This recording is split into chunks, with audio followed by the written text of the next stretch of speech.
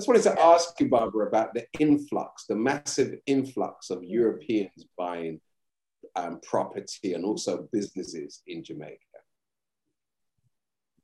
If there's a massive influx, is that what you're asking? Have you noticed a significant difference or a significant increase in the amount of Europeans? And when I say this, I mean white Europeans coming to Jamaica to settle, to invest in business, etc., etc. Oh yes, especially the white ones are here. They're here.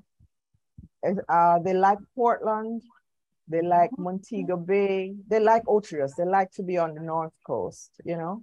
There are quite a few of them here, but there are also some Black persons who have come in. They have their money. They come in and they buy what they want, and they're very comfortable where they are, you know. Right. So it's open to all of you, whether you're Black or white. Mm-hmm.